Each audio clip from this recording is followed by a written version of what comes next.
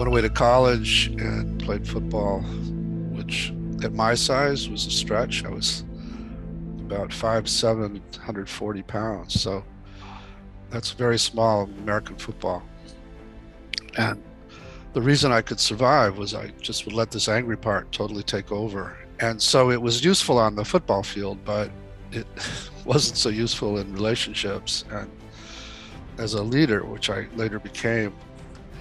Between the angry part and then to counter the feeling of worthlessness that I'd gotten from my father, I had a part that really wanted to prove him wrong and to do something important. And then, of course, I had parts that never thought I could ever do anything. We call it the brain, but in fact, it is an organ made up of lots of different structures, each with its own function, that communicate with each other via neural networks. So the miracle is that we're as integrated and whole as we are, given that every minute we're receiving information from different parts of the brain, and miraculously it comes together. We know from brain scan research that it's the right brain that responds to traumatic activation, and the left brain is kind of out of it, which is why often people don't remember what happened. They're very confused about what happened because the left brain is the side of the brain that would tell us, okay, this is how it happened. Here's the chronology. This is why. Here's how it started. But the left brain is just not involved because the survival brain, the right brain, is what gets us through. Because for most people around the world, trauma doesn't come as a single incident. It's an environment. War is a traumatic environment. Child abuse, same thing, right? It's a dangerous environment. Domestic violence, the same thing. With these chronic traumatic environmental conditions, the left and right brains begin to operate more separately. So we have to work with people as divided beings. The message is that so many of our problems are because we tend to try to demonize and lock up each other instead of listening at first and then actually helping each other heal. So that writ large creates the kinds of governments and cultures that we are faced with now. And between that kind of approach and then trauma, was talking about with myself, but people in general, those traumas produce extreme parts, protectors, that can dehumanize other people and get very, very driven and selfish and blinded to the damage that they can do. And anytime somebody gets near one of those vulnerable parts, the fight and flight parts put up a massive defense. So you see that a lot with perpetrators of domestic violence who get paranoid that their spouses are having an affair, which is a fear of the cry for help part. And then their fight parts respond to the fear of this cry for help part by becoming violent, controlling, and angry. Some of this is a message of love, not war. I'm a child of the 60s. And some of it is a message of we have to heal the traumas. We have to go to where we're stuck in the past. A young woman who, at age 13, I think most of the worst of her abuse was over. But she was in such a bad state that she was put in a psychiatric hospital with adults, which was a terrifying experience. And when she came out of hospital, she went to a party with her friends and someone gave her a beer. And she remembered taking 2 or 3 sips of beer and suddenly feeling this wave of relief. And she said to herself, okay, if I have beer, I can make it through until I get out of my family. So she used beer to get through secondary school.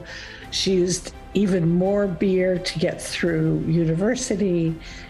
And when I met her, she was a full-blown alcoholic. But she'd gotten herself to safety. She'd gotten away from her family. She'd gotten a good education. She had a good job. But that automatic use of substances to soothe every triggered emotion, at that point, it was an addiction, so she couldn't stop. I read a statistic recently that said 60% of the population lives paycheck to paycheck. And so there's lots and lots of pain and people in constant states of insecurity. And with that comes very extreme protectors. And it's all parallel. How you relate to or think about these different parts of you will translate into how you see and act toward people who resemble those parts. The cry for help part is the part of individuals that is desperate, vulnerable, emotional, and wants family members and friends and therapists to save her. The submit part usually appears as someone who's depressed, who's struggling with shame, hopelessness, passivity, an inability to say no. Often the submit parts are caretakers for everyone in their worlds except themselves. The fear or freeze parts present with all kinds of anxiety, from panic attacks to particular phobias, social phobia, fear of being around other people. And then the fight part, obviously, is the angry part. The flight part is the addict part. So think of flight as about getting away. So eating disorders, addictions, all help to take us away. They change our emotional states. And also, of course, the flight part is the heart that runs away, that has trouble with commitment. Most people have heard the phrase inner child. And when I was discovering all of this, I would be working with people who would identify their parts. And it was clear that some of their parts they had locked up inside in inner basements or jails. And then others were managing their life and trying to protect them from those parts they'd locked up. That was the big distinction that leaped up immediately. The parts that had been locked away, and then the parts that kind of guarded them or kept them locked up. It seemed that the ones who had been locked up carried these intense burdens of emotional pain or terror or shame or sense of abandonment or rejection or things like that. And as I got to know them better, what I learned was these parts weren't always like that, that before they picked up these burdens from traumas, they were these playful, lively, creative, fun-loving inner children who also are the most sensitive parts of us because they're young and innocent. And so they're the ones that get hurt the most by what happens to us, these negative experiences. And they take on these extreme beliefs and emotions that I call burdens. And so this happy, playful child felt rejected by somebody and now feels worthless, now has the ability to take over and make you feel that and make you believe that you're worthless. It's hard to navigate life feeling like you're worthless. And so other parts sort of naturally try to lock it up. Parts of you that get hurt the most or scared the most or feel the most shame, just so you can make it. And then you have a lot of exiles. And once you have a lot of these exiles, you feel a lot more delicate and the world seems a lot more dangerous because so many things could trigger them. And if they get triggered, they burst out of wherever you've got them and they can overwhelm you.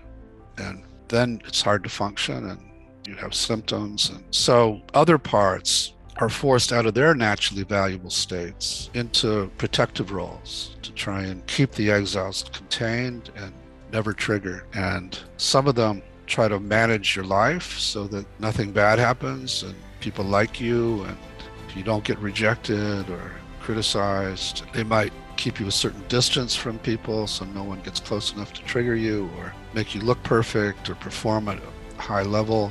All of those things. Or they might try to take care of everybody so that everybody depends on you. Or so there's a lot of common what we call manager roles. So that's one class of protector, the parts that are running your daily life. So we all have a bunch of those. They've got us this far. They deserve a lot of credit for that. Doesn't always work.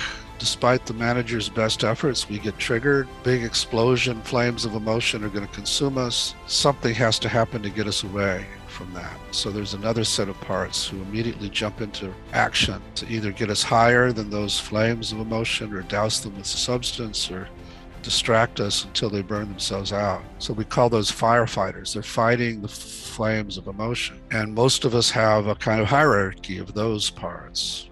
And if the first one doesn't work, we go to the next one, and so on and so on. Those parts, in contrast to the managers that are trying to keep you in control and please everybody, those parts will take you out of control. They don't care about the collateral damage to your body or your relationships. They just got to get you away from those feelings right now, whatever it takes. Often what I say that really gets people's attention is I say, remember, all the addict part is doing is putting whiskey in the baby bottle to sedate all your little wounded parts. And then people go, well, I would never put whiskey in a baby bottle.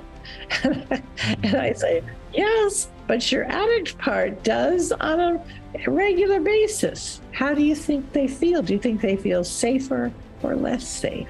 And, most addicts say, well, I guess they feel less safe. Yeah. And if they feel less safe, guess what?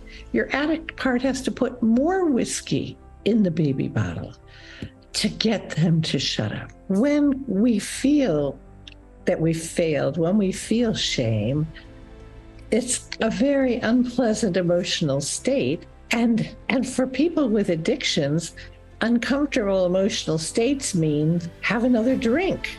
You need a few more pills. Shame doesn't help any of us. Maybe we think that when someone's ashamed, they're taking responsibility, but they're not, because responsibility is higher level thinking. That's something that's easier to do if you've been curious. Yeah, if we're curious, it's easier to take that responsibility. When we feel ashamed, I don't want to take responsibility. So I always get people to first look at how is this substance helping you? Because usually when they start to be curious about how the substance is helping them, they pretty quickly realize, well, it's kind of sort of helping, but it's actually not. You can't just go to a part and say, stop doing it. Stop, making him drink all the time. You have to learn about how it's trying to protect other parts, or is polarized with some other critic in there, and start to work all of that. In learning all that, what came to me at some point was, there are no bad parts. They're all valuable inner beings with these wonderful qualities to help us in our lives. And when we don't suffer traumas or attachment injuries and so on, they just help us all our life. They give us advice, or they give us joy, or they all kinds of things. But they're forced out of their naturally valuable states by trauma and attachment injury, and they take on these extreme beliefs and emotions I call burdens, and they get frozen in the past. They get frozen in time, and they think you're still 5 years old, and they have to protect you in the way they did back then. As I'm trying to have these two parts talk, maybe a third one is interfering and making one angry. And so I began asking clients to see if they could find the one who's interfering. And to my amazement, they would say, okay, yeah, I got it to move. And when they did, it was almost like this other person would pop up and would be curious in a pure way and calm, and would have confidence and even compassion often for the target part. And when I would do the same process with other clients, it was like the same person would pop out spontaneously, simply by getting other parts that had been polarized to open space. If I were to ask you, okay, what part of you is that? It's likely you'd say some version of, that's not a part like these others. That's me. That's myself. So I came to call that the self with a capital S. And now, 40 years later, and thousands of clients later, and thousands of people using this all over the world, we can safely say that that self is in everybody, can't be damaged, knows how to heal, and is just beneath the surface of these parts, such that when they open space, it pops out spontaneously. So I had an argument with my wife this morning, and the part that she commonly triggers just totally took over. And then I react to her from that place, which of course only triggers her protectors more too. And we've gotten very good at catching ourselves when it's protector wars, and one of us saying, okay, time out, let's get a little space, and I'll go and I'll get that protector to pull its energy out, and I'll say, okay, look, I know you've got this attitude about her, but she's suffering right now with things she's worried about, and so I can come back and apologize for letting that part take over, and she can, and we have more of a self-to-self connection and conversation. So that's a lot of what we're shooting for. It's not like when you've healed your parts, you never have an argument, but it's more like when you do, you catch yourself and you get a little separation and you come back. Thank you for listening, and I hope you enjoyed the show. If you'd like to hear the full version, you can do so with the Weekend University Premium membership. This gets you access to our master library of over 230 talks and interviews with the world's leading psychologists, professors, and authors, as well as transcripts, CPD certification, quizzes, and unlimited access to the recordings from our annual conferences. For more information, please go to theweekenduniversity.com/membership.